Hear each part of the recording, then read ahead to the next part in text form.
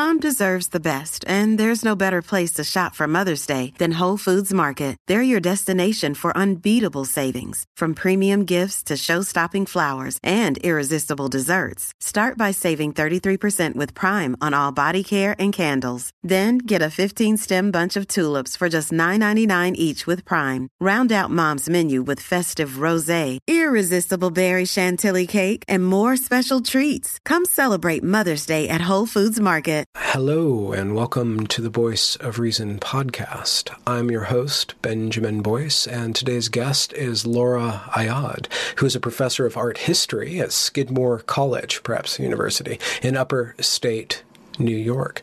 In this conversation, we dive deep, or as deep as Laura will let us, which goes to say pretty darn deep, into art history. What is its purpose? What is its methodology? We also spend a lot of time on her specialty, which is Egyptian art, and the ways in which representations have kind of sewn together people's identity as an ethnic group, as a race, as a nation, as an individual. And we also kind of end up laying the groundwork for deeper, further conversations into these topics, specifically how art and artifact inform our lives. So get ready for a great lesson. It was kind of like sitting through a lecture where I got to guide the, I don't know, you can't really guide her. She's like one of those Tomahawk missiles. You just kind of press the button and it goes. So strap on in. Here is Laura Ayad. Hello. Hello. How are you? Good. How are you doing? I'm pretty good. I like the green screen behind you. I like the lack of the wall of books. It's like you're not trying to prove anything. Well, I'm not at my office now. I actually can't go to my office for more than half an hour at a time unless I want to get tested for COVID on my campus. So why is it just swirling around the HVAC unit? Is that what's going on there? I don't really understand it. I mean, we have offices where we can just close the door. We're in like our own enclosed room, but I guess they just want to avoid people. They want to avoid people like had too many people at once on campus, which I get. I mean, I understand. If anything, it's a better precaution. So, yeah. Are you going to be teaching this quarter or semester? Oh yeah, we already started. We started August 24th, and I have 17 advisees, actually 18 advisees. So it's and this is the third year on the job, so you can just imagine it's like a huge learning curve for me. Oh wow, okay. I'm teaching two courses, one of which I've taught many times before, the other one that's new completely, and the syllabus is made by somebody else. I can tweak it as is. But I also, as part of that course, each of those students are my advisees for starting off their first years. Okay. And I'm teaching fully online for the first time in my life. So it's just like lots of new things all at once. And yeah. Why do you call them advisees? Is this more of a one-on-one relationship? Is that why you call them that? It is partly that, yeah. So I'm actually acting as their general advisor for the first year, actually, in fact, going forward for the next couple of years while they're students. And then they have their own second advisors in the major that they declare once they declare it around like their second to third year. So that's why. And it is kind of a one-on-one relationship. So like I'll act as their professor for this Human Dilemmas course. It's this new course I'm teaching. And then I am also, though, their advisor. So like they'll also contact me in case they want to like, they're having an issue with like registration or enrollment, or if they need some advice on something. I mean, I'm kind of a mentor for them too. So oh, cool. Is that particular to you're at Skidmore, not Swarthmore, Skidmore, right? Skidmore, yes, that's correct. So are you guys more of a kind of a? Is that just kind of part of the cell of your college? You guys more hands-on, or is that kind of standard? Because I don't. It's a liberal arts college. So the idea is that no matter what major you're in, no matter what kind of classes you're taking, you're being taught to think on kind of in larger patterns and on a critical level. And you'll gain skills in terms of critical thinking and creative thought in any class, no matter what kind of field you go into. And we have all different kinds of majors. Like so I'm in art history, for instance, but we have people who are like, biochemistry and engineering, and we have math majors, and we have fine arts majors, and we have dance majors. So we've got the whole the whole gamut. So, yeah. And where are you? Where are you located? I'm in Olympia. It's between Seattle and Portland. Yeah. No, I know where that is. Are you from there originally? I'm from kind of Northern California-ish. I moved up to Portland in 2000 and then Olympia in 2010. Okay. All right. Very cool. Do you like living there? Well, I'm just kind of out in the woods, so there's nothing not to like about it. Yeah. I mean, it gets rainy, but... I'm actually out in a rural area too. I live in Malta, New York. So it's like, I don't know if you've ever heard of like Saratoga Springs or maybe Albany, right? Maybe. So Albany's in upstate New York. It's the state capital where it's like nobody knows what Albany is. It's great. Governor Cuomo is in Albany. But we are, so I'm like a 35-minute drive north of Albany. It's in a small town called Malta. It's pretty rural. It like used to be all farmland, and they've got a couple of new developments here, and that's just kind of it. So. And you've been there for 3 years? Where were you before? I'm starting my third year. Before I was in Boston because I was finishing up my PhD at Boston University. So, and then I moved here in 2018 to start my job at Skidmore. Cool. Yeah. Were you teaching when you were doing your doctorate? Was that the kind of program?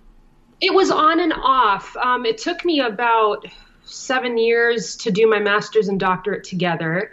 So I was teaching on and off. Like I did a summer course once, and then I've taught, I actually taught a survey of African art several times. So one for a summer course at BU, and then I taught it a couple of times at Boston College while I was doing my PhD. And like African art, that's kind of a broad topic. It's a big continent. It's very broad. I'm so glad you said that, because whenever people think of African art, they're just like, masks, sculptures, Africa's a country. And I'm like, no. Like masks and sculptures are important. Don't get me wrong. Like that is art, but there's way more to it than that. And it's the second largest continent. It's so diverse, and I don't think you could really generalize and say like specifically what African art is in terms of like style or in terms of form or in terms of like function or ritual context or anything like that. You really cannot define it in one particular way. Mm-hmm. And I think that's a good thing. Yeah. Where was your specialty then? Just, I guess you studied it broadly, and then where did you land down? Well, yeah, I was trained as an African art specialist. So Cynthia Becker at BU was my advisor, and she's actually a specialist in Moroccan art, but particularly like the textile arts as well as the musical arts of peoples in rural Morocco. And I'm a specialist in modern Egyptian art. So what's really interesting is we're both kind of focused on very different kinds of Arabic speaking regions of the continent. But we each think very critically in our research about what it even means to study these different regions and these more modern contemporary time periods in the context of African art and African art study. So I mean, my own research deals a lot with painting and sculpture from the early 20th century, the interwar period, like the period between the world wars. And I'm very interested in how artists who went to the fine arts school in Cairo, like Egyptian artists, were always coming back to and always painting this farmer or peasant subject. Okay. And scholars have written about this subject a lot, and they've contributed some really valuable ideas about it. But I wanted to push a little further and think about how we might understand this sort of peasant figure that you see in these kind of sometimes romantic, sometimes not romantic sort of fine art images as a subject that's kind of in the process of becoming modern. See, he or she is not quite primitive, and he or she's not quite fully modern in the urban sense, but they're sort of on their way there. There's this kind of transitionary or transitory, if you will, figure. In particular, I look at contrasts between the way that Egyptian artists portray Egyptian peasant subjects or indigenous subjects versus those figures that they tend to label as Sudanese or as African. So I'm also thinking about how artists are constructing the idea of Africa and Africans as an identity through painting and through sculpture. And in particular, a lot of my research was done on the fine art collection of an agricultural museum in Cairo. Okay. It was started in 1938. And it's amazing because if they still have it open there now in Cairo, I don't know if they do, but if you go into the museum, a lot of the displays are pretty much the same as they were in the 30s. It's just really dusty now. So it's like a time capsule. Like you go into, it's one of my favorite places in the world. And it's like, I can totally super nerd out about it. It's just an incredible place. It's like a mix between, I don't know if you've ever been to these like industrial agricultural expositions or if you've ever heard of these things. Like they used to have them a lot, especially in like the late 19th, early 20th centuries all over the world. But basically it was like a mix between a permanent version of that and a history and civilization museum and fine artworks and like displays and diagrams of like animal anatomy and like displays of what tools farmers use. And it was like 5 different museum buildings and a library and a cinema. It's just the most incredible place ever. And I don't know what's going on with it now. The last time I was there was in 2015 doing my field work in Egypt. So yeah, but just an amazing place. I mean, it was just one of my favorite places. When you speak about the painting of the farmer and with regards to that modern era, like that slice of interwar period time, I was picturing like the ways in which communist Russia used the image of the peasant for a political end. Was there kind of a political angle to that? And was it toward communism or towards an industrial kind of capitalist mindset? Yeah, absolutely. I mean, people have definitely asked me that question before, like, oh, I look at this painting from the Agricultural Museum, kind of reminds me of like Soviet propaganda and images of the farmer. And you're absolutely right that in a larger sense, these Egyptian artists are working in a larger international context in which a lot of artists, including parts of the Soviet Union and even I would argue the United States, were very interested in the rural as a subject and as a site of negotiating things like cultural authenticity, racial authenticity. What does it mean to be Russian? What does it mean to be Egyptian? What does it mean to be American, a homegrown American, right? So Egyptians certainly weren't alone in that. But I think the difference, though, with these Soviet artists is that they were trying to portray these very detailed and very almost very idealized romantic images of peasant life as it surrounded the political system of the Soviets. So it's very explicitly political. Yeah, exactly. And you even have, like, I remember looking at examples of Soviet paintings of farmers where, like, the portrait of Stalin was also, like, hanging up by the farmhouse, and they're all having a banquet outside. And sure, there's romantic images. There are images like that of peasants, both in painting and sculpture in Egypt, in terms of their romanticism, but they are not, I don't think they're quite as explicitly political in the propagandistic sense.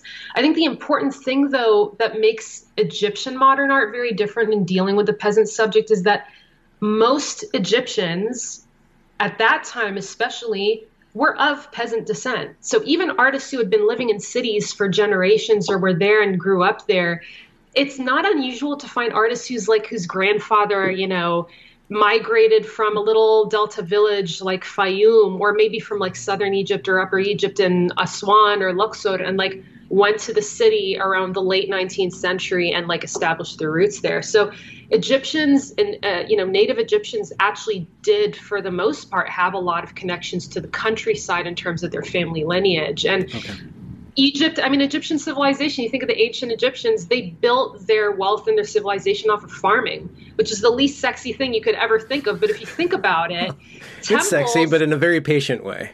In a very patient way. You sow, you wait, you water. There it goes. Right. I mean, what they had is the Nile, and they had large floodplains by the Nile where they could not only grow tons of crops, they could then feed tons of livestock on there. So what do you have? You have a surplus of livestock, you have a surplus of crops, you have a surplus of agricultural produce, of wheat, beer.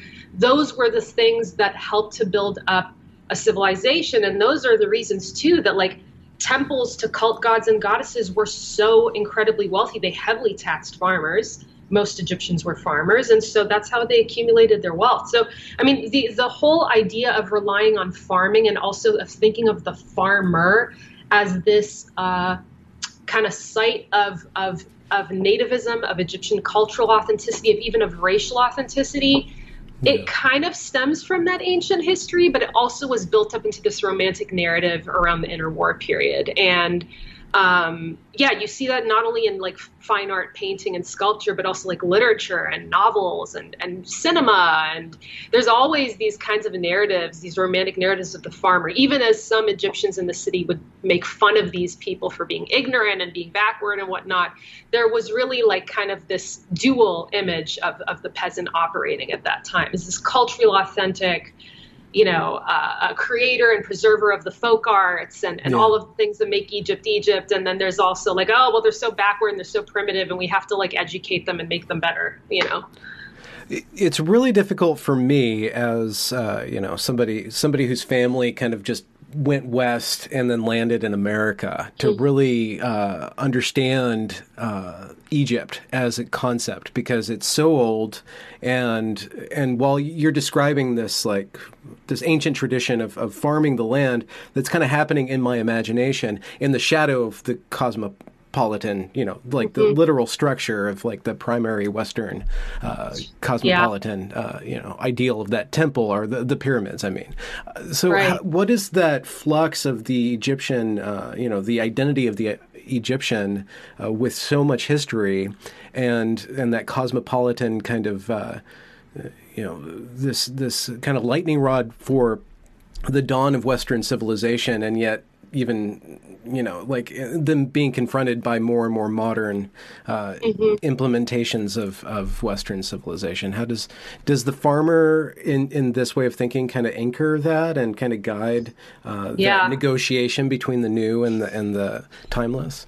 Yeah, absolutely. And I think in particular the peasant man, not necessarily the peasant woman, but the peasant man acts as this figure who, in some cases, not with all artists, but with some particular artists that I've studied, he really has this particular ability in their imagination to straddle that sort of divide, if you will, between the native, the authentic, the Egyptian, the indigenous, and this like the sort of modern and the Western, right? So what's really interesting here is that, and I'll describe an example for you. And unfortunately, I don't think I can like share an image right now. I'm not sure how to screen share. I could share an image just later on after. Yeah. Sure. There are paintings of peasant men that were made almost life-size at the Agricultural Museum, and they sat in one of the main halls. So people would walk into this incredible palatial building. You'd have this three-dimensional model of the Nile River just shooting right down the middle of the hall, and then it leads your eye to these four vertically oriented, skinny, narrow, life-size paintings of these standing peasant men, and they're each supposed to represent a different kind of corner of Egypt, right? And you can tell by their different kinds of clothing. You can tell by their skin tones. You can tell by like the sort of realism of the paintings. In other words, they're meant to look a little bit like a sort of realistic portrait of a person. So what's interesting is the men are recognizable in a sense as individual people, but they're anonymous, right? There are these anonymous types. When some people look at them, they think, oh, just like Soviet painting. But if you look very closely at these paintings, the backgrounds for these figures are this kind of plain sort of tan earth background. You can't really tell where they are. It's very kind of nondescript. And they each have some variation of that background. So they kind of all tend to, it's almost as if they occupy the same type of abstracted national realm too, which to me then signals, oh, wow, okay. So they're kind of, these four different kinds of men are occupying the same national realm. So they're sort of being transported by this artist. His name was Ali Al-Dib. He worked for the museum a lot, actually. He transported these figures that are traditionally thought of as sort of like a little backward, a little primitive, into these slightly like kind of becoming modern figures, because they're kind of becoming compatriots, right? They're sort of occupying the same abstracted national realm. They may have a sort of similar cause. They're sort of separate but equal, right? Okay. They're all the same size. And so there's these interesting kind of, and they're also too, Al-Dib adapted these portraits and these figures from choosing from different ethnographic photographs that were displayed throughout the museum. So it'd be like a panel of photographs that says like Alexandria, people fishing. And he would draw from different components of different people who were photographed for these kind of almost like they almost look like postcards or ethnographic pictures, and he'd make a new figure, or he would like take the image of one man and he'd stay true to his form and his face, but then he'd alter his outfit a little bit. So the fact that these are real people that he sort of adapted paintings from, but then made them into something sort of new and fit them into these new kinds of narratives about the national realm, if you will. Okay. It kind of helps these figures that straddle that divide between being indigenous, being attached to the land, but also being modern in the sense that they are citizens of a country, right? Okay. Does that make sense at all? You made a distinction between the peasant man, the peasant woman. Could you extrapolate on that? Why is the peasant man the bridge and not so much the peasant man, I think he becomes a bridge. And I'll talk about what the peasant woman symbolizes, but the peasant man really acts as a bridge, and particularly in the case of El-Adib's 4 paintings at the museum, because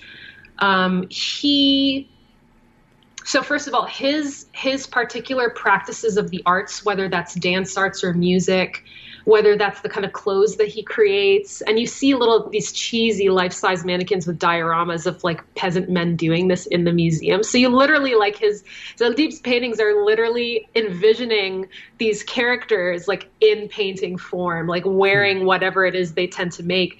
Those types of folk arts, whether it's costume, stick dances, whatever it is, those are the things that are celebrated both in the realm of painting and at the museum and in popular culture as the most authentic expressions of Egyptian folk arts. Okay. It's not the things women do. Women embroider and they sew and they knit and they create pottery and ceramics, and they have their own forms of music and dance.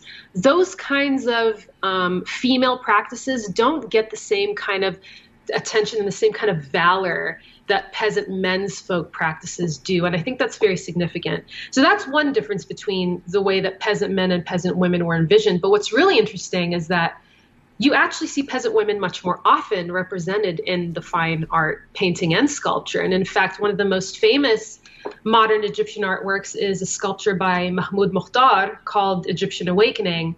And it's this massive 30-plus foot tall granite sculpture of a peasant woman, and she's kind of partly unveiling, like she's wearing her kind of modern, like her contemporary dress, like a tunic and a long veil.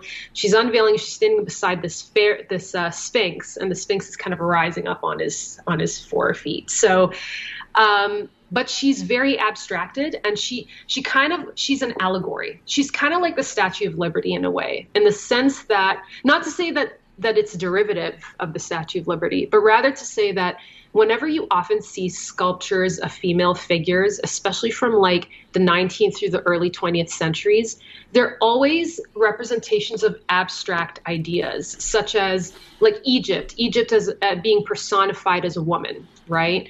You even see it like in old political cartoons from the US. You see America being personified as a woman, or she's envisioned as a Statue of Liberty. That's not unusual.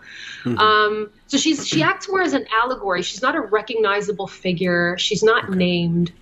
She's not a political figure. So that's something you see often. And then, other kinds of images or representations you might see of peasant women very often in the fine arts are just kind of romantic images of peasant women as very beautiful and as representing the kind of wholesome, graceful femininity of not only of Egyptian women, but of the Egyptian land.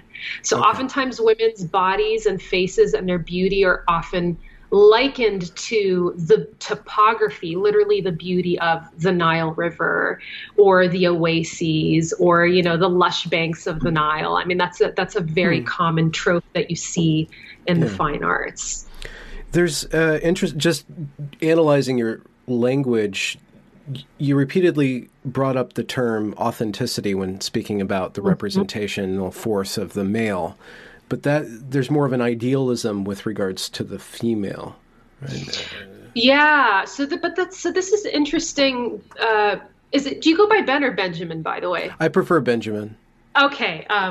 So this is interesting, Benjamin, because on the one hand, many art historians who analyze modern Egyptian art, and there's a small body of scholarship on this kind of work. especially a lot of Arabic language art historians have a tendency to argue that, well, these artists were portraying peasant women so often because they saw them as very authentic. They saw them as a representation of an authentic Egypt and so on and so forth. And to an extent, it's true, right? If you go back and look at some of the letters and correspondence that artists were writing in the 1920s and 1930s to each other, to patrons of the arts, and those included members of the royal family and the government at the time, they did talk a lot about the peasant woman as an authentic figure. But I think what makes them different, if I can articulate this properly, I think what makes the authenticity of the peasant woman different in the arts is that her authenticity is often a representation of like the authentic beauty of the landscape, not so much a representation of like authentic modern Egyptian culture. And if anything, her representation oftentimes will incorporate, like in Mahmoud Mokhtar's case with that large granite sculpture, it actually still sits in Cairo. This kind of styles that he used evoke or mimic the sort of monumentality and the rigid forms of ancient Egyptian royal portrait sculpture. If you look at like the fronts of temples from ancient Egypt, you have these massive, figures, representations of pharaohs on there. He used the same kinds of styles, and he used granite to carve them. And so the kind of authenticity that these female figures represent is a sort of a timelessness and a something that connects contemporary Egyptians to their ancient ancestors. Okay. When it comes to peasant men figures, even though they do appear less often in painting and sculpture, but their authenticity is enacted more, less through kind of romanticism and ideas of physical beauty, but more through the kinds of things that they do, the practices that they engage in. And that includes like the folk arts, I think, are a prime example that I've mentioned before. Does that help to kind of clarify? Yeah. Is there like a history of the concept of authenticity? That sounds like a very modern, even framework. Like you would have to compare it to some sort of fakery, which doesn't come around until kind of later on in the arts, right? Right. Well, the concept of authenticity, especially the authenticity of the subject you're painting or the person or thing that appears in a work, the subject of that, the authenticity of that has been debated not just in parts of Europe, but also in Egypt for at least since the late 19th century. And in fact, it's such an important concept, especially for, I think it's gained a new life though in the past, say, 40 to 50 years in Egypt in terms of art criticism and art history. So if you look back at these really like canonical art historical texts from Egypt that are written in Arabic by, famous historians like Bedruddin Abu Ghazi or even like more contemporary ones like Ismet Dawastashi or Izzeddin Naguib,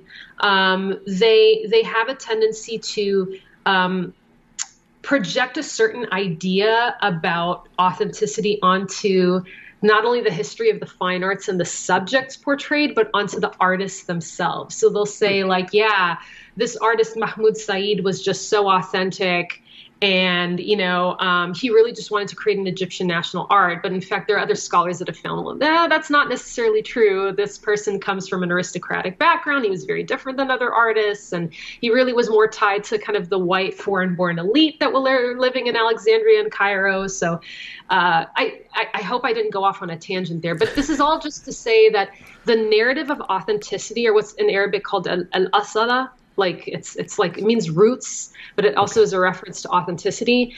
This is a concept that, yes, it was important to people who were working in the early 20th century and were maybe the contemporaries of these artists or were the artists themselves, but it's gained a new life and has become, I think, even kind of inflated in the more contemporary literature that reflects on the importance of the fine arts in Egypt, if that makes any sense. Yeah. What is the history and the end of art history, then, from your perspective? And where do you base it in within the context of Egypt? Is there like a particular strain of art history that owes to Egyptian roots? And how do you assemble your methodology?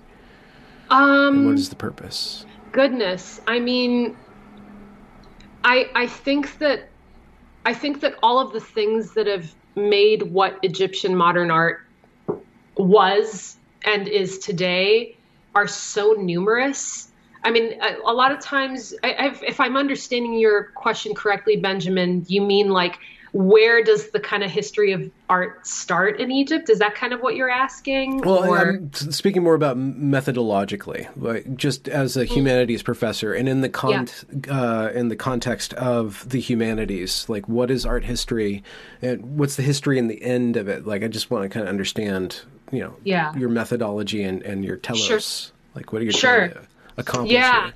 So I'll tell you first that my methodology as an art historian is what we tend to call a socio-historical approach. And I mix different kinds of methodologies. So I'll tell you what each of those are, but I mix a socio-historical approach with a visual culture lens on art.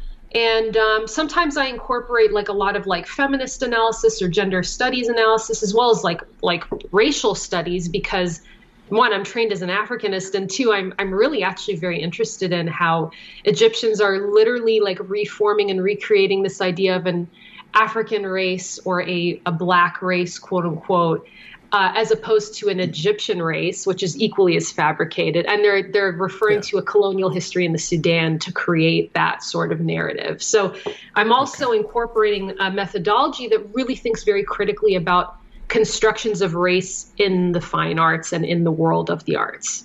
Yeah. So it's a lot of different things. Race, just because we're working in a visual medium, race is a visual representation of a person. It's something you see. It's a very visually rooted thing. So I can see how art really, really has the power to sculpt what a race is or what a nationality is. The way that you represent it is where we converge our understanding of what it is. Right. I mean, I would even say, and you're right. You're absolutely right that any kind of visual culture, which it could be anything from oil painting to photography to sketches and cartoons put into a magazine, all of these different things kind of form a kaleidoscope together of what we can tell literate Egyptians were thinking when they were thinking about what it means to be Egyptian versus what it means to be African, what it means to be a woman versus a man, what it means to be cultured versus uncultured, what it means to be wealthy and not wealthy, right? So this is not to say that these things are not rooted in any kind of tangible reality. That's not to say that at all. But the idea of a discourse is very important here, and the fine arts do play a particularly important role in that. But I would say that racial identity is not just understood visually through, say, like phenotype, or in other words, like skin color or facial features, but it's also understood visually in terms of other kinds of signs or symbols, right? Like if, for instance, an artist wanted to, and I've seen this before, if an artist wants to portray someone as African rather than as someone from northern Sudan, because in the Arabic-speaking imagination, those are two very different things, there would be a lot of visual references to the religious practices or religious identities of those figures. So if somebody is dressed in, say, a full white tunic and is wearing like a white turban or something, okay, they're identified as being somebody that comes from southern Egypt or northern Sudan, but they're slightly higher status than Africans because they're identified as Muslim. Right. But as soon as somebody is identified with certain visual markers, especially markers of clothing that are identified as non-Muslim or as pagan, that automatically will designate somebody as African, and also by extension in this context as being like a more primitive, more barbaric, quote unquote savage. I mean, those kinds of discourses operated sort of in a symbiosis between the visual arts and photography and literature. Like there's literally an entire body of social sciences and ethnography written in Arabic by Egyptians. Sometimes they would incorporate the theories and methodologies of like British anthropologists and ethnographers, and sometimes they would, really engage with other types of discourses there. And they would create these sort of stories and hierarchies about like who was Egyptian and who's not, and they would, so there's a whole literally the history of the social sciences actually factors a lot into the work that I do analyzing artworks, especially for an agricultural museum where science and art and the humanities all kind of muddle into one in this space. So it's very important to understand the history of the social sciences and the sciences in particular when you're considering something like this.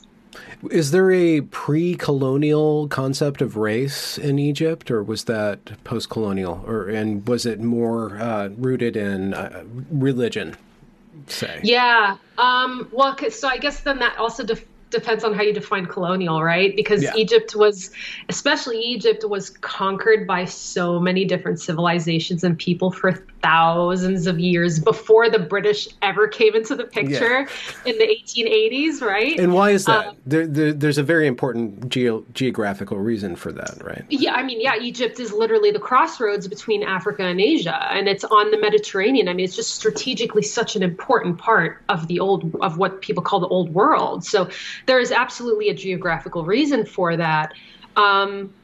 So, I mean, you could say, so there are a lot of medieval period Arabic geographies written by Arabic-speaking geographers that were maybe Egyptian or were Moroccan or were from different parts of North Africa.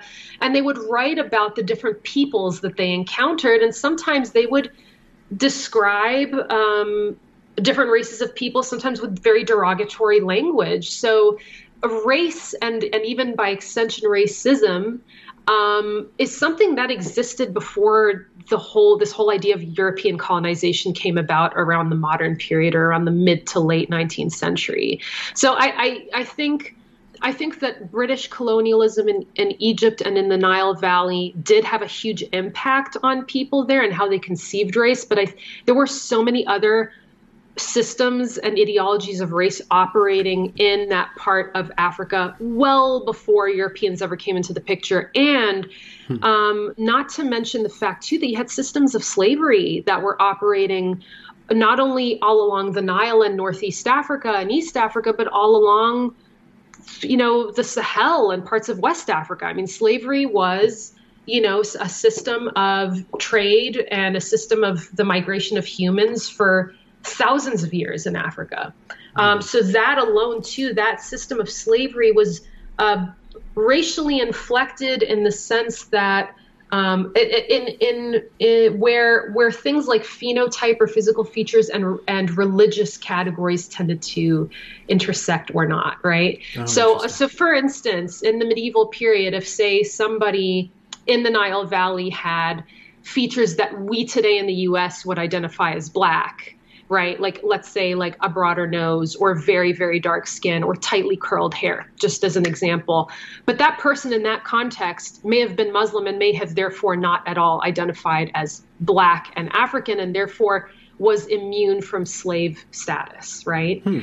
So when we think about constructions of race in modern Egyptian art, okay, yes, these artists are working in the 20s and 30s. They're working at a time where there are these many layers of like the sort of vestiges of medieval ideas of race versus Muhammad Ali in the 19th century or the early 1800s, sending expeditions up the Nile, like to parts of Uganda and stuff like that to find out more about the source of the Nile and get slaves for his army and stuff like that. You have so many layers of conquest, of interaction, of discourses, of religious categories and how they intersect or literally form racial categories, that to say if there's one source for how people one source for the ideas of how people defined race in the 1920s and 30s, it's just impossible to do that because there's too many overlapping histories of things like racial categories, religion, slavery, things like that just they're all muddled up together in a place like Egypt. And there are some really interesting, like if you ever want to learn more about that, I refer, as taking a socio-historical approach, I do read the works of art historians and I do refer to them a lot in my research. I put my work in conversation with theirs, but I also refer a lot to historians. Like say Eve Trout Powell has done really groundbreaking historical research on Egyptian nationalism that arose around the turn of the century and the ways in which they defined their relationship with what they called the Sudan in order to try to justify reclaiming the Sudan as a colony before the terrible British came in and like took it away from them. She's really instrumental in helping us understand that history. And there are also other historians too, like Beth Barron and Timothy Mitchell, that have really helped us to understand how modernity arose in Egypt, but also arose in Egypt not just as like a Western phenomenon, but actually as something that kind of became its own distinctive phenomenon unto itself around What are the night. trappings of modernism? On a larger level? I guess in the context of Egypt, or could you just define that so we can understand, like, what is it to be modern? Yeah, that's a really Aside great from question. being 150 years old or younger. Right. Yeah, I mean, we've talked a lot about dates, right? That's an excellent question, and I probably cannot give you one definite answer. But one thing I've noticed is that people at that time defined modernity as having some sense of belonging to a national community of some kind is one of the most distinctive elements of modernity. Is and national identity as opposed to what, ethnic, racial, as opposed to say, like, if you were a farmer living in a village, which most Egyptians were at that time, your sense of identity, if you want to call it that, was more like your ties to your family and your extended family, and your ties to the village as a certain social and to an extent a political system. It was not to the idea of being Egyptian in the national sense. Okay. So, and it's something I think that today as Americans, we kind of take for granted, the idea of being tied to a national community. Like, we don't think of it that way consciously, but we take for granted that those kinds of ideas of like what it means to be American, that just sort of is, it's just there. It's like in the air we breathe. But for a lot of Egyptians living in the very early 20th century, especially those living outside the city, that wasn't really a concept for them. It was more like their ties to family and kinship and extended family, and maybe the mayor or the omda of a village. Like, that was those were the most important relationships in terms of having the sense of community and understanding who they were as individuals, right? And this is where the power of the image comes in and allows people to start conceptualizing something broader than just their immediate history. Yeah. And yeah, you were absolutely right. And in fact, there are some historians that talk a lot about how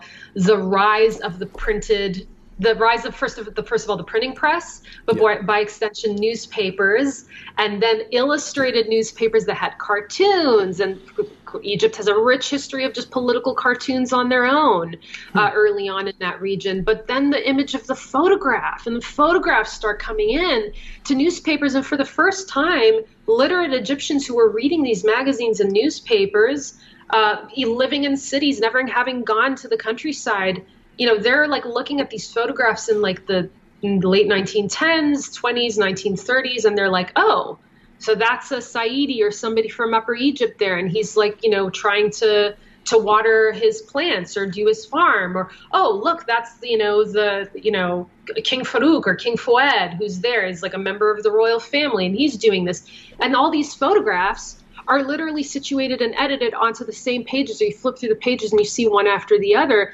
You start to literally rewire people's brains into thinking about, as you were insinuating, Benjamin, to thinking about themselves as part of a larger community that they may not see and may not access physically or immediately. I mean, that's very profound, and you're absolutely right about that.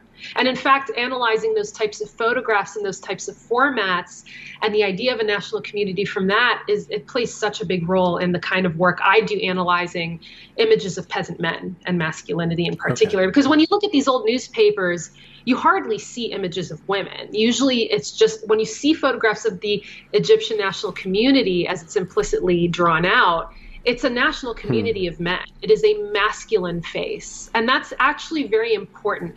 I think as scholars, we've made the mistake in the past, and even still to today, to thinking of images of men as being degendered or being like not really gendered. But I think that there's actually a lot of intentionally gendered language underneath all these images of men. And in fact, masculinity, in particular modern masculinities identified in Egypt, was a pathway to ideas like citizenship. It was a pathway to trying to construct a national community. It was not like a sort of degendered standard, like not at all. Masculinity was actually seen as having tremendous currency for these kinds of ideas about citizenship in particular, because one of the hallmarks of modernity is, first of all, the focus on the individual, and then second of all, the individual has like a free will, or the individual has preferences. The individual has a will to maybe help shape and change others, right? In the sense of a national community. And that's a big hallmark of the idea of modernity, in particular being a modern person. So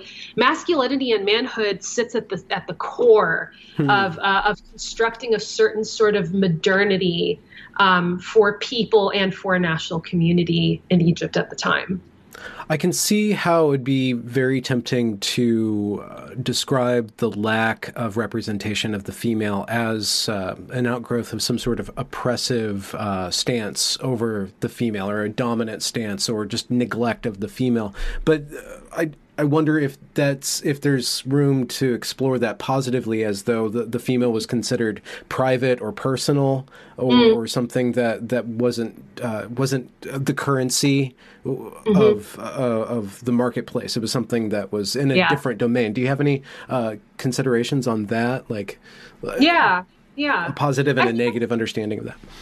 Absolutely. I've thought about that before, because I think it would be really nice to find something positive out of that, right? And I think, men and women don't necessarily have to like be the same or look the same in order to both be valuable in their own right. So I think that that's an interesting question to start from. I think the big question I'm thinking of is, if in fact, let's just say hypothetically, we could read the lack of representation of women in these more kind of images of the national community, read that as positive, and as maybe perhaps interpreting it as, maybe maybe they're trying to protect women more in terms of being part of a private realm, or being kind of the realm of maybe the family, or something that's not like sort of out in the open, and that could be a good thing in its own right. But that runs in the face of the fact that, one, peasant women were portrayed far more often in the fine arts than peasant men, so they're far more visible. And two, they always appear as these allegorical figures. And allegorical figures, by their own right, are highly symbolic. They're highly symbolic, which means that also people can take the female form and inscribe any kind of meaning they want on it. They can literally, depending on like changing contexts, like changes in the workforce, or changes in the migration of rural people into the city, you see images of women as these abstract ideas shifting and changing, because it literally acts as a barometer for popular ideas at the time. So we're not protecting women in the private realm at all. If that's the case, if anything, we're doing the complete opposite. We're literally using women as a kind of, their bodies are a free-for-all site for inscribing all these conflicting meanings into them. And if anything, I wouldn't push it this far, but you could go so far as to say that images of women and representations of women are, in fact, a sort of violation of that privacy, if anything. Just the fact that they're so visible and they're so ubiquitous, but they don't come to represent not only individual recognizable women, like say singers, political figures, whatever, but the fact that they are so they're so malleable as like personifications of abstract ideas, that indicates to me what we might be able to call a kind of oppressive dynamic that's going on there when you compare it to men. I don't know if that makes any sense, and maybe that doesn't fully answer your question, but that's something I think about when you touched on it. Okay. What's the trajectory then of female empowerment within Egypt over the last modern period? Is it a rather oppressive, repressive? Have women come into their own yet, or are they still pretty much held back? I guess you can compare it to in the United States, or wow. I would say, so I'll start off and say that compared to like the 1920s or 30s, I would say women in Egypt have certainly come a long way in terms of like, now they have job options, right? Like before, in the 20s and 30s, you couldn't do anything other than maybe become a wife and mother or a prostitute. I mean, those were literally your options. Okay. I mean, it was not, and of course, if you were a peasant woman, you worked on the farm alongside your husband and your children. And sometimes when you'd have to go away, you are the one who runs the farm. So there are these kind of systems in which women can find those small pathways of power within a larger patriarchal system. But your options overall as a woman were extremely limited. And that's not to mention the fact, too, that like ideas of honor and chastity are so powerful in Egypt, especially at that time. And the woman in the family is literally the embodiment of the family's honor, right? Which is then what leads you to kind of think about issues like honor killings. I mean, honor killings they've gone on in Egypt for a very long time, and it's because in a patriarchal this kind of patriarchal society, women's bodies are women are supposed to be the vessels for the family's honor, and so if they do anything at all that could be read as like being licentious or promiscuous in any capacity, and that bar was set pretty low, so there's a lot that women could do to kind of like violate those terms. The uncle or the brother or even possibly the father technically had the right to kill you. I mean, this is particularly in the villages. I want to make that clear. This kind of thing didn't happen very much in the cities in those days. But the idea of honor, ird, as it's called in Arabic, is very distinct, and ird is very different from the concept of honor attributed to men, which is sharaf. And sharaf is a kind of honor that one bestows upon themselves through a series of actions. And it's something that can be taken away, but not because somebody did something to you or somebody raped you or somebody had sex with you. No, sharaf is something a man takes on that it's kind of like you sort of wear it like a cloak, and it gives you a lot of respect in the wider community. But it gives you a lot of political power too. It's tied to some form of meritocracy, or it's the outgrowth of merit? Yeah, sharaf is tied to a certain form of meritocracy and a certain form of morality that is considered upstanding for a good man, right? So it's not to say that men and women, women only were expected to be moral and men were not. It's not quite that simple, but there were different gendered concepts of honor that were operating at that time. Now, if we want to fast forward and think about women in Egypt now, they have a lot more options in terms of jobs. Yes, like a far larger proportion of them are getting formal educations in school. I mean, education alone is such an excellent pathway to exercising some sort of freedom and rights, right? And personal autonomy and awareness of the world, making good decisions for yourself and your loved ones. I mean, education is such a prime pathway for that. But I think that, Egypt has a reputation for being one of the worst countries in the world for women. And I'm not surprised by that. I mean, I wasn't born there. I wasn't raised there, but I lived there for a year. And I've talked to other women in my family or women that I know in Cairo who talk about their experiences. And I've read statistics too. So beyond the anecdotal, I've also, knowing statistics, numbers. I mean, women really, they just don't fare well. Things like sexual violence and harassment are a huge problem in Egypt today. Cairo in particular, Cairo's infamous in the Middle East for street harassment. That's just one prime example. The street harassment's terrible there. It's partly because everyone's really anonymous. It's a big, big city with 20 million people. So no one's going to hold you accountable, right? If you're in a village, obviously no one's going to just go and catcall a woman who's walking down the street because he probably knows that woman's uncle, and the uncle's going to come and beat him up. But in a big city like Cairo, men are they're not held accountable for those things, right? Because that system of honor operates differently in a city than it does in the village. But women they don't fare well. Their job opportunities are still limited because people do often judge them by their appearance. It's very easy for women to get judged and attacked for any kind of suspected sexual activity they might engage in, especially before marriage. People still very much think that a woman's role in life is to just get married and have kids, and that's it.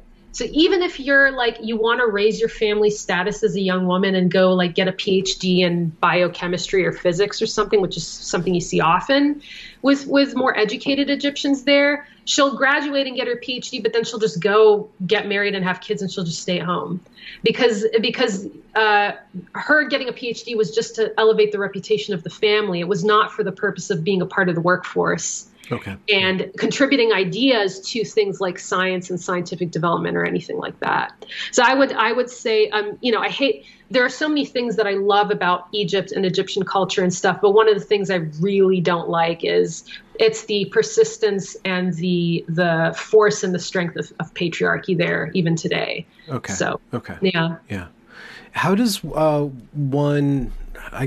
do you negotiate what a woman is when we're looking at a culture such as Egypt, where the distinction between man and woman is vast? It's very vast, and it's very kind of one-directional, and who gets the short end of that stick, right? Mm-hmm. And then thinking in terms of America, where everybody's basically free, and there's vestiges of older attitudes and stuff like that. And there's rhetoric about smashing the patriarchy, but when you try to apply that to America, you're like, well, what are we really talking about anymore? How do we define the woman outside of the oppressive regime? Or is there like a renegotiation of that you've find interesting at all? Yeah, I mean, my God, I'll tell you this. It's so hard for me to fully and exactly define what a woman is outside of a patriarchal context because I live in it and you live in it and everybody does. And all cultures around the world are patriarchal. Some people try to argue to the contrary, but I actually, for the most part, I think we do live in something called an ultra patriarchy. And I don't know if you're ultra patriarchy. Mega? Yeah, ultra in the sense of all encompassing in terms of all cultures or all places. But I'm not the one who came up with that term.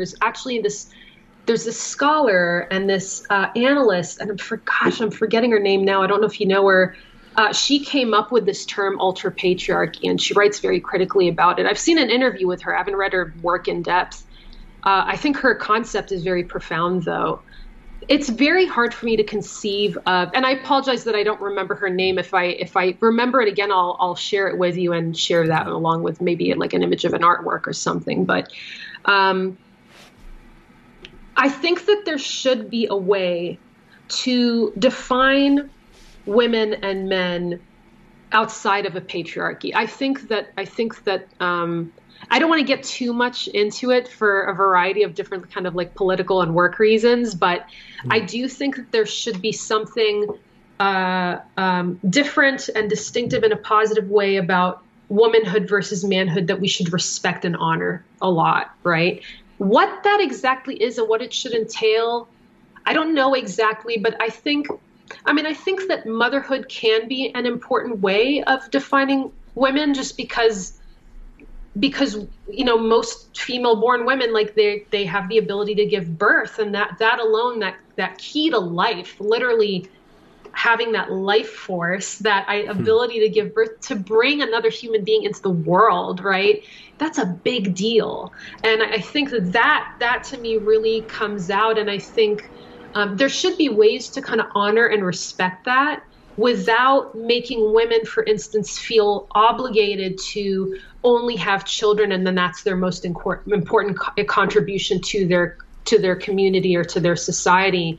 I think there's ways to honor and respect that and cherish it, while also not making women feel like, well, in order to do well at this thing, you have to take away all of these other things. Like, I don't necessarily agree with that. Yeah. I mean, and I also think too, like there could be like new ways to think about like men and what manhood is too in a I don't know, a post-patriarchy or a non-patriarchal society, if you want to call it that. Low patriarchy, I guess we can. Patriarchy light. I don't know. I mean, however you want to think of it. I think there should be ways to like kind of honor those differences. Actually, have you read the work of Luce Irigaray?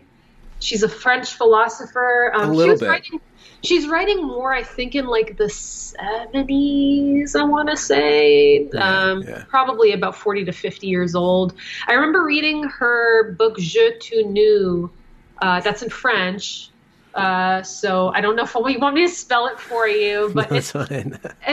So if you look it up, it's they have English translated versions of it. And I read it for a women's studies class, a theory in women's studies class back in undergrad, like back a million years ago.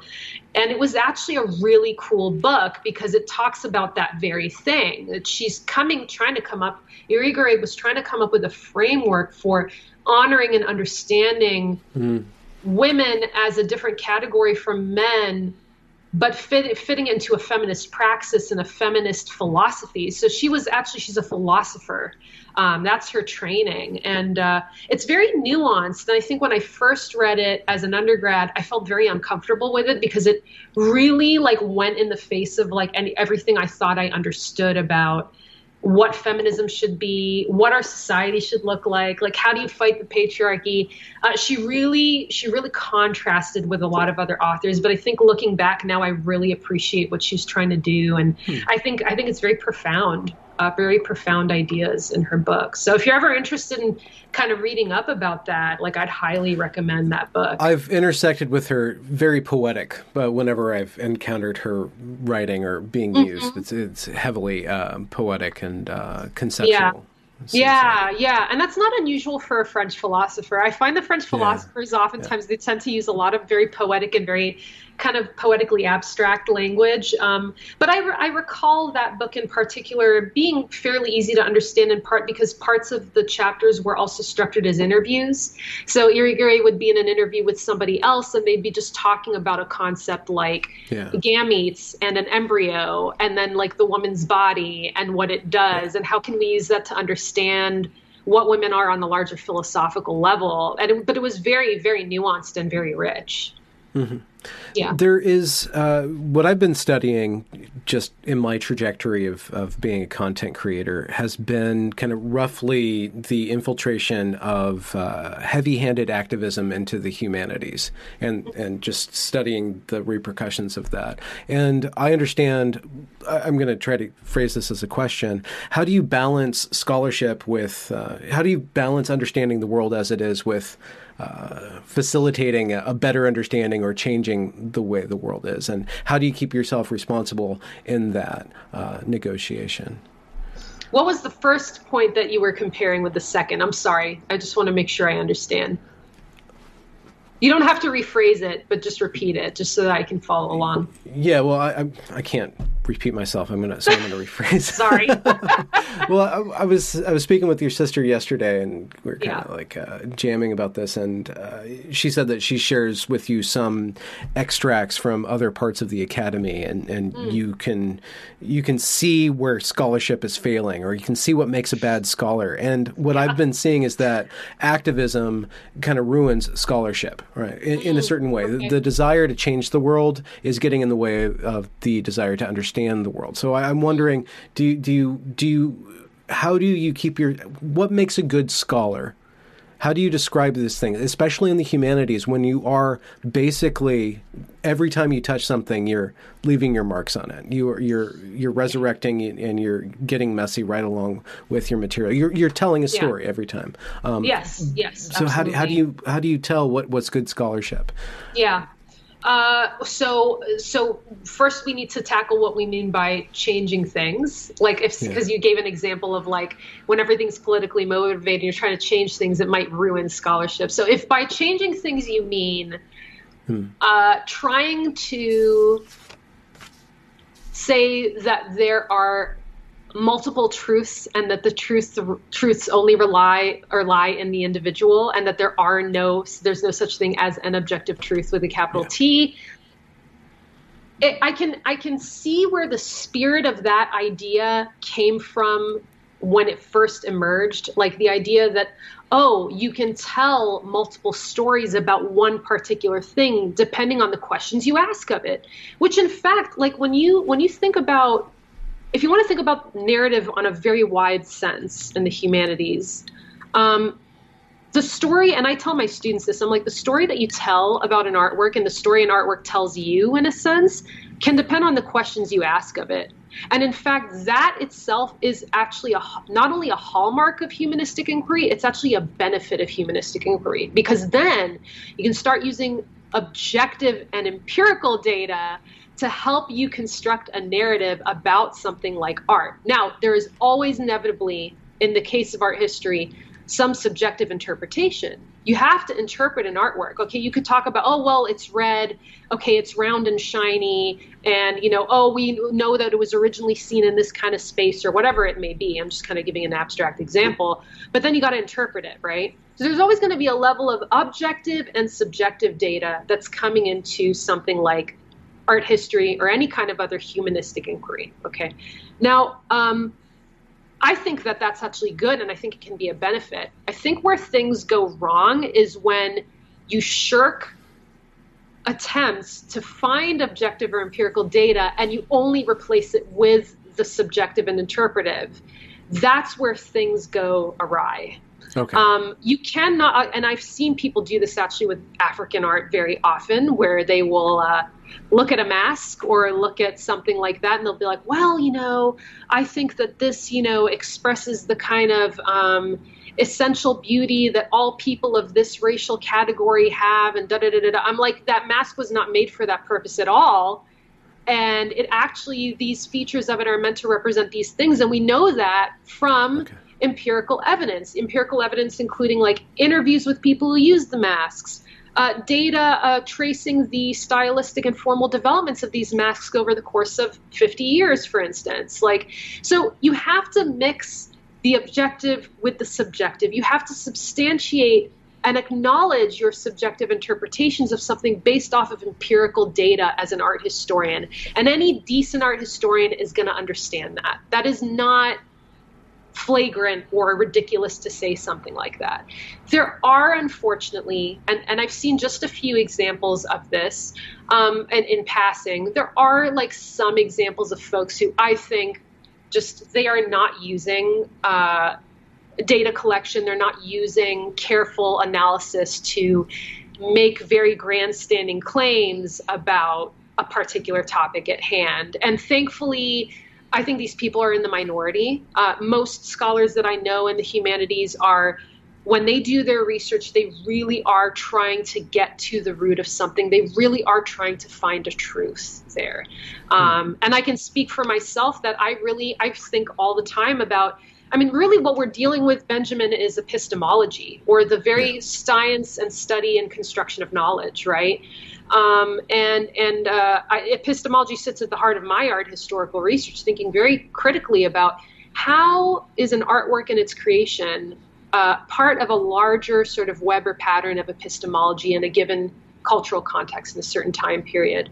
And whenever you're dealing with like the formation of knowledge in any particular place or time, you're going to have to use both empirical data and some level of subjective interpretation that is substantiated, however, by things like studies of the culture, looking at, you could look at like print culture and popular culture. You could look at nationalist treatises written at the time. You could look at different government documents that were, accrued at the time. You're using all different kinds of empirical data to substantiate a rich and nuanced and clear sort of subjective interpretation. So I guess what I'm trying to say, Benjamin, and I hope I'm not rambling too much, is that the objective and the subjective are not always inherently opposed. In good scholarship, they have a symbiosis. Yeah. They're integrated. They are integrated, absolutely. And they have a very symbiotic relationship with each other. And what's the purpose of art history?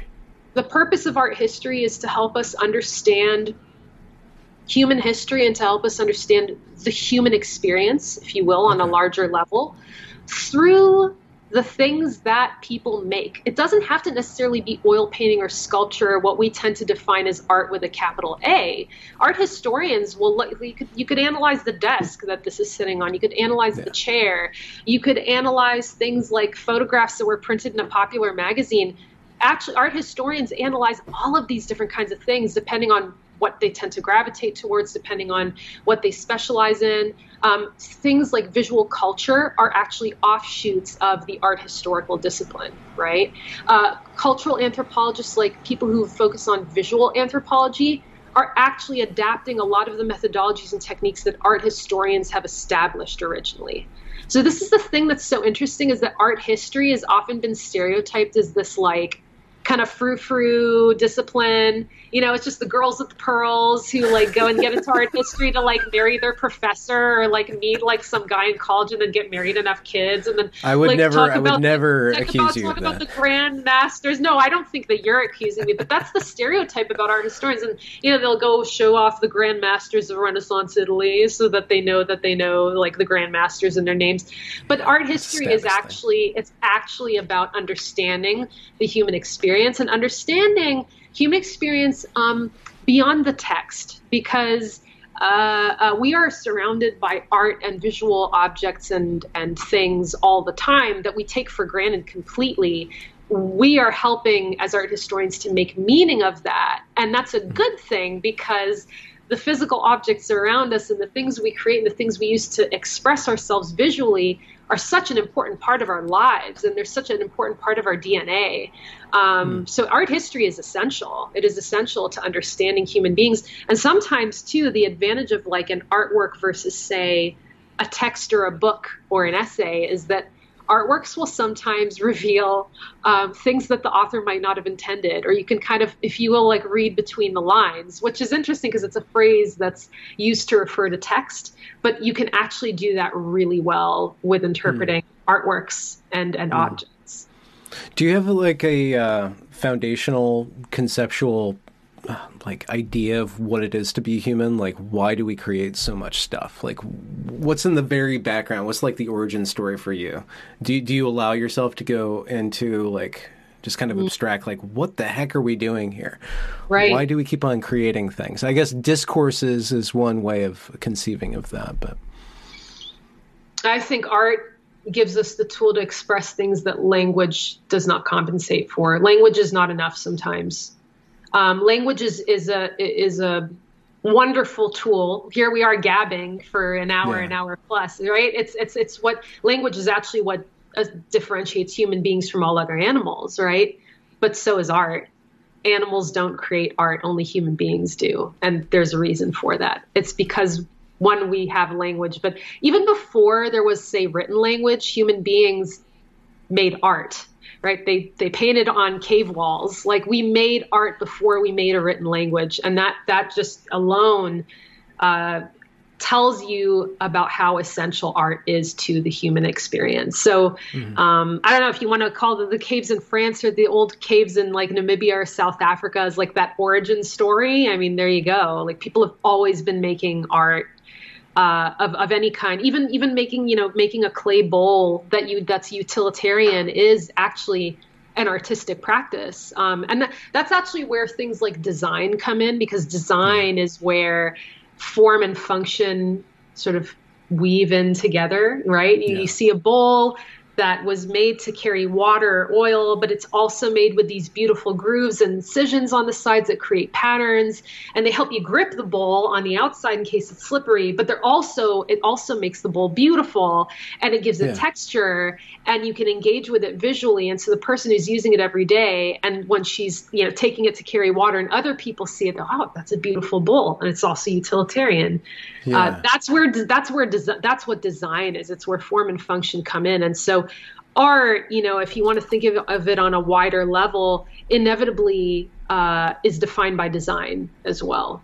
I just had this image of human attention kind of like just being water, and it'll stain whatever surface it finds. Like, oh, we can meddle around with this, and the design is functional, but then that also gives a grip not only for our hands in the case of the water jug, but for our imagination, and then for our status and all these other hierarchies that are going on. Absolutely. What drew you to Egypt? Why did you land there?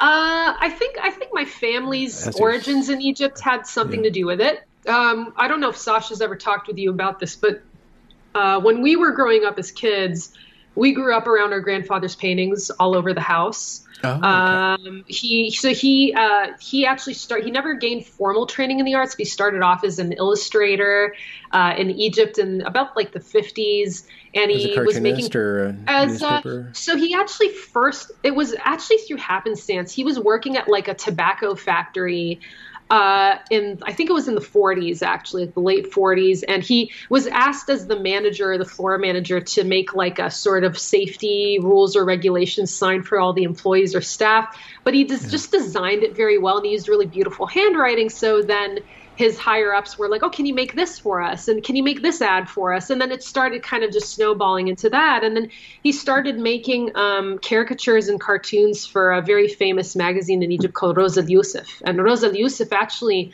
it was started around the 1920s.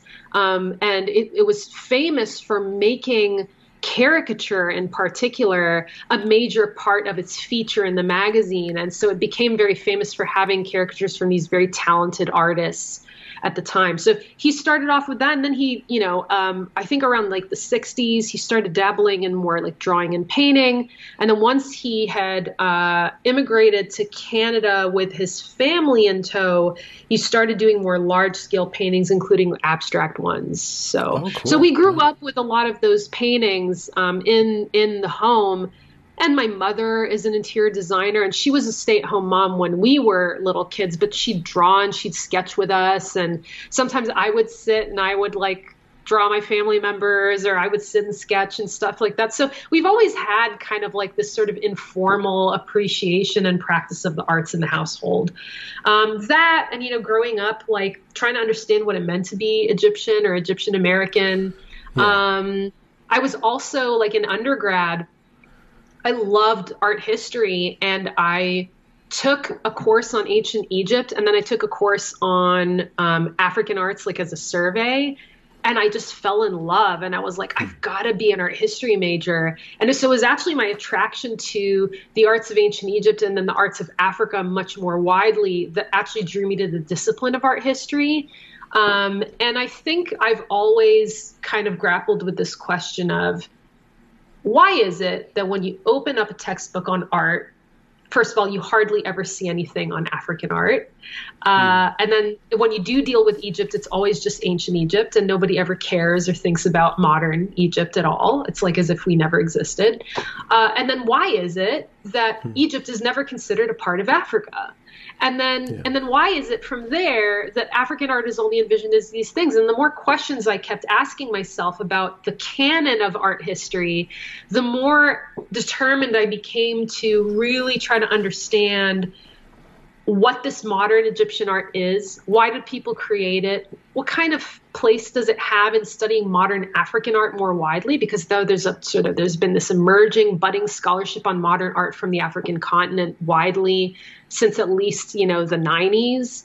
And yeah, I mean, and the rest is history, right? That's all kind of how it started. But yeah, I think my identity and my roots with my family were playing a big factor. And I think that the fact that Egypt didn't fit into Africa in the canon and Africa didn't connect with Egypt in the canon, that tension is what really drew me to exploring. Yeah. It sounds like there's this huge book that you're going to like write that'll like bridge that thing. Is that what's going on? We all want to write that huge book that everybody has so much time to read, like 600 pages, War and Peace, but it's like about art history, right?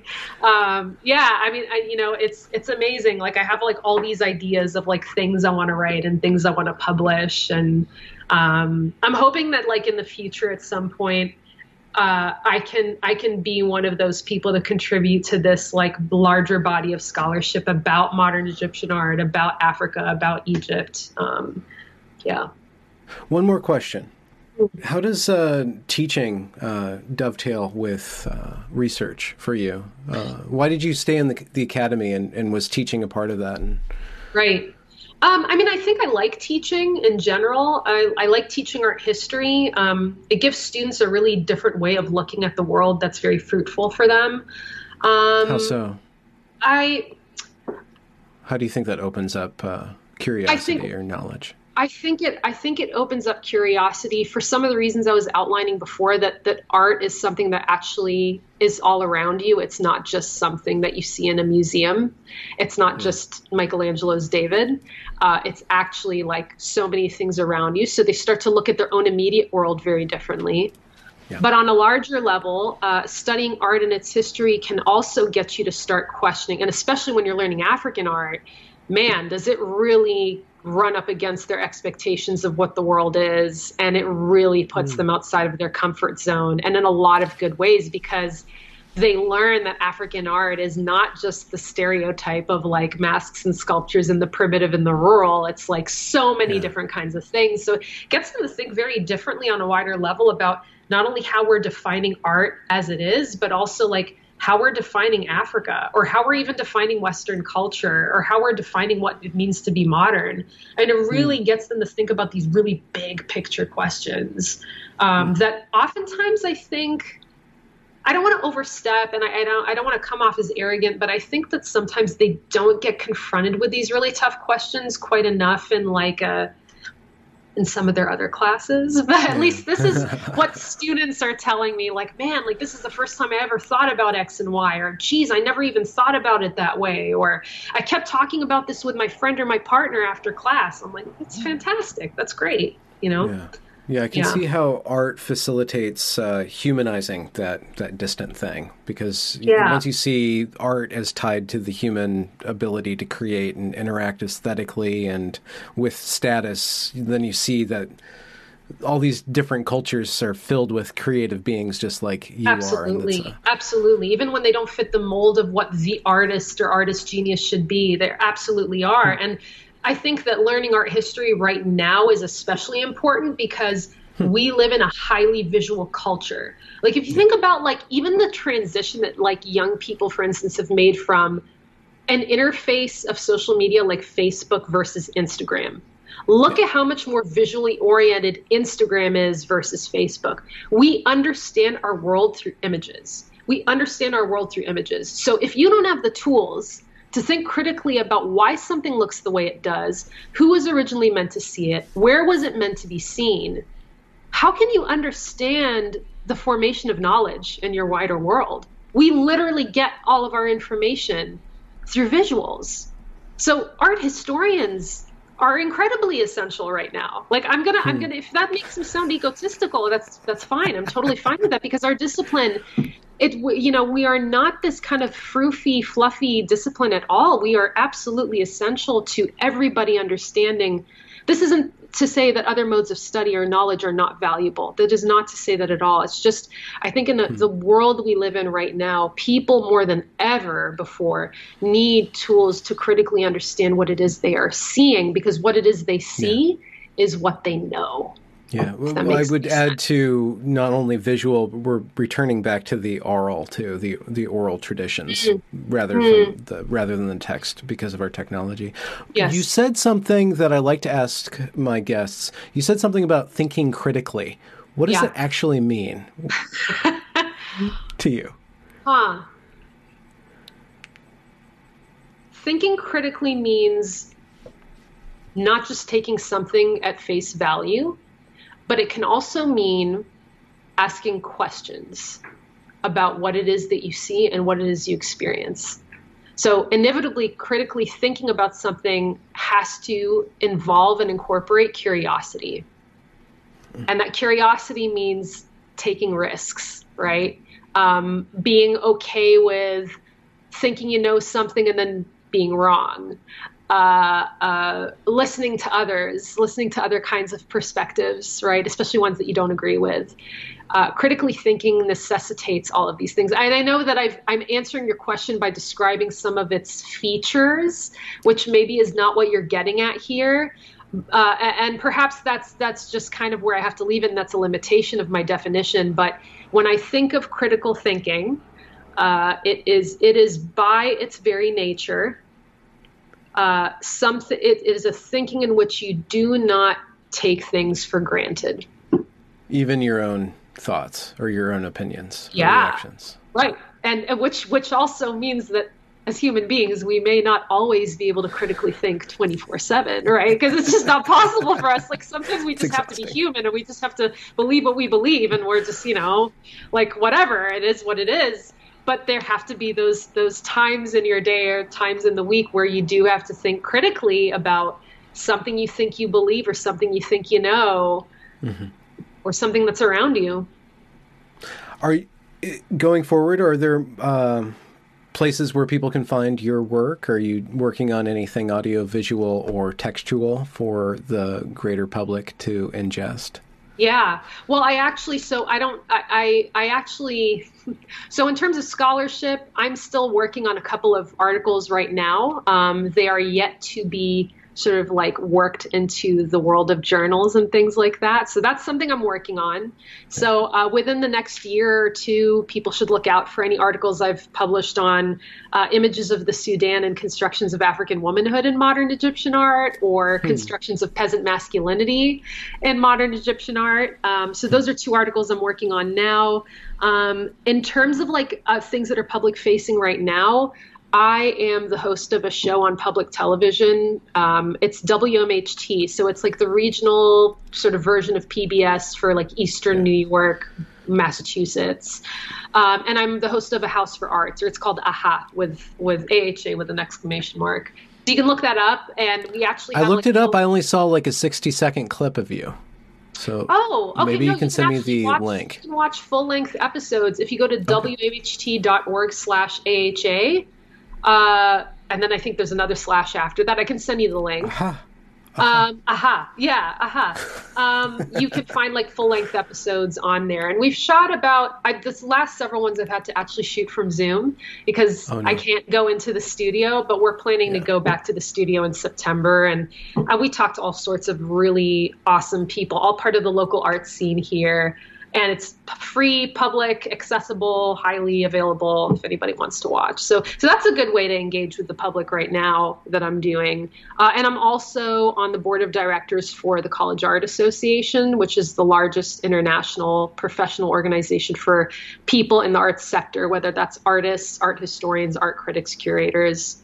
So CAA, or the College Art Association, I'm the inaugural emerging professional member for the board of directors. So that's a kind of more administrative sort of way of connecting with the public. So it's not so visual, it's not so public facing in the conventional sense, but I consider it a form of work that certainly deals with the sort of administrative side of public service.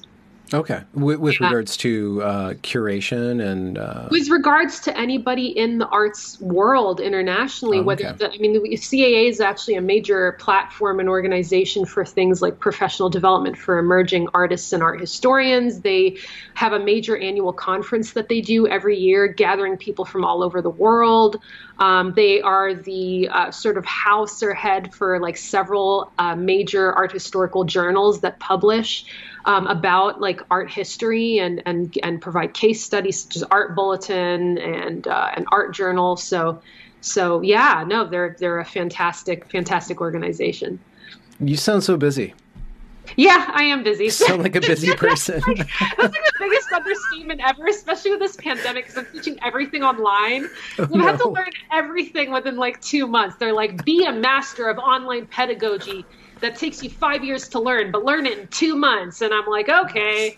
So it's it is busy. It is busy. Wow. But I guess that's a good thing too. I mean, unfortunately, a lot of folks have lost their jobs right now. So knock on wood, I'm doing okay, and I'm busy. And it can be tiring, it can be a little exhausting, but it can be a good thing too. Yeah, you can just arrange a bunch of stress toys under the camera. You just like grips and stuff, and get off camera and just like break some stuff. Yeah, break some stuff. Get some plates around the corner. Right. Thanks for coming on. I was going to say having me on your show, but you're on my show, so thanks for joining me. I would bring you on A House for Arts. Be like, I'm here with Benjamin Boyce. Talk about art. I can do that, I guess. Thank you so much for having me on here, and I look forward to more conversations. Yeah, please. Especially if you want to talk about like men or manhood or masculinity, I'm totally game. I think it's a fascinating topic. Is it? Yeah. Oh, you're looking at me suspiciously. Well, There's a lot to talk about that. Does it make you uncomfortable though, like as a man, if I'm saying as a woman, like, oh, this is a fascinating topic? No. Oh, okay. All right. I find women fascinating myself. Okay. That's why I end up talking to them. So because I just like, what are you? And you know, so I appreciate that you're asking those questions from the other side of the Great Divide. Yeah. No, I would love to have a conversation about that because this is actually a relatively recent interest of mine. It emerged while I was writing my dissertation, and I wasn't anticipating being interested in representations of men or masculinity. But as I started analyzing these 4 paintings at the Agricultural Museum, I was like, this is getting really interesting. And it kind of snowballed from there. And amazing, fascinating stuff. I'm concerned a lot with the representation of the female, especially in literature, and there's a lot of things. So I don't think you can define a man without woman and woman without man. I think that they're very interlocking constructs, you know, and very fruitful when they get together, or you know, catastrophic. So just trying to conceptualize them, I think there's a lot of work to do, especially with regards to giving tools to young people to kind of understand what it is to be a cultured, gendered, you know, sexed being. Which I think there's some things that are very tense about that conversation that in our culture, and I'm sure in all cultures. Right. Absolutely. I just think we haven't given... You're right that the woman and man are these interlocking ideas that depend on each other. I think we've devoted a lot of scholarship and attention to representations of women, and we've devoted very little in comparison to men. And that itself tells me, do we take men and what they mean to us for granted, right? Yeah. Are we taking for granted the role that masculinity might play in these ideas, larger ideas about what it means to be human, larger ideas about what it means to be a citizen, larger ideas about what it means to be creative? Are we kind of overlooking something really big here? It's not to say that people have never written about it. It's just to say that body of scholarship is so small compared to like... There's another big book there. That's what you're saying. There might be many big books that may exist at some point. Who knows? Well, thank you for bringing your female gaze onto my show. Oh, you're welcome. And I promise that it's not that perverted. Sometimes get really creeped out. Like I taught a male body and art course last semester, and I joked around with the students. I'm like, you're probably wondering who the heck this pervert is teaching this, and they all cracked up because it's just, you know, people sometimes I think wonder. But anyway, we can talk about it more in another conversation. Let's do that. Let's set something up. Yeah, for sure. All right. Well, Benjamin, it was such a pleasure talking with you. And then maybe next time I can see your cats too. Okay. Yeah. We're getting new cats next week. So. Oh, new cats. Our family is growing. Yeah. 2 kittens, Siamese and a calico, or like a gray swipey one. Do you guys have cats? No, we don't have any pets actually, but. Oh, weird. Yeah, I know. I know. Aren't we weird? You work from home. Why not have a fish at least? I know, a fish. Yeah, I mean a fish, you know. I think you can't compare that to a cat. Like a cat No, I was just saying like some sort of living entity. Yeah. I know. Maybe down the line we might get like a pet or something like that. So yeah. Anyway. All right. Well, have a great rest of your day, and it was a pleasure chatting, and hopefully we'll chat again soon. Yeah, thank you so much, Laura. All right. Take care, Benjamin. All right. Ciao. Please work. Please work. Congratulations for reaching the end of the podcast. If you enjoyed this product, consider donating to this channel via paypal.me/Benjamin Boyce or joining me on Patreon. Also follow me on Twitter at Benjamin A. Boyce. Have a good night.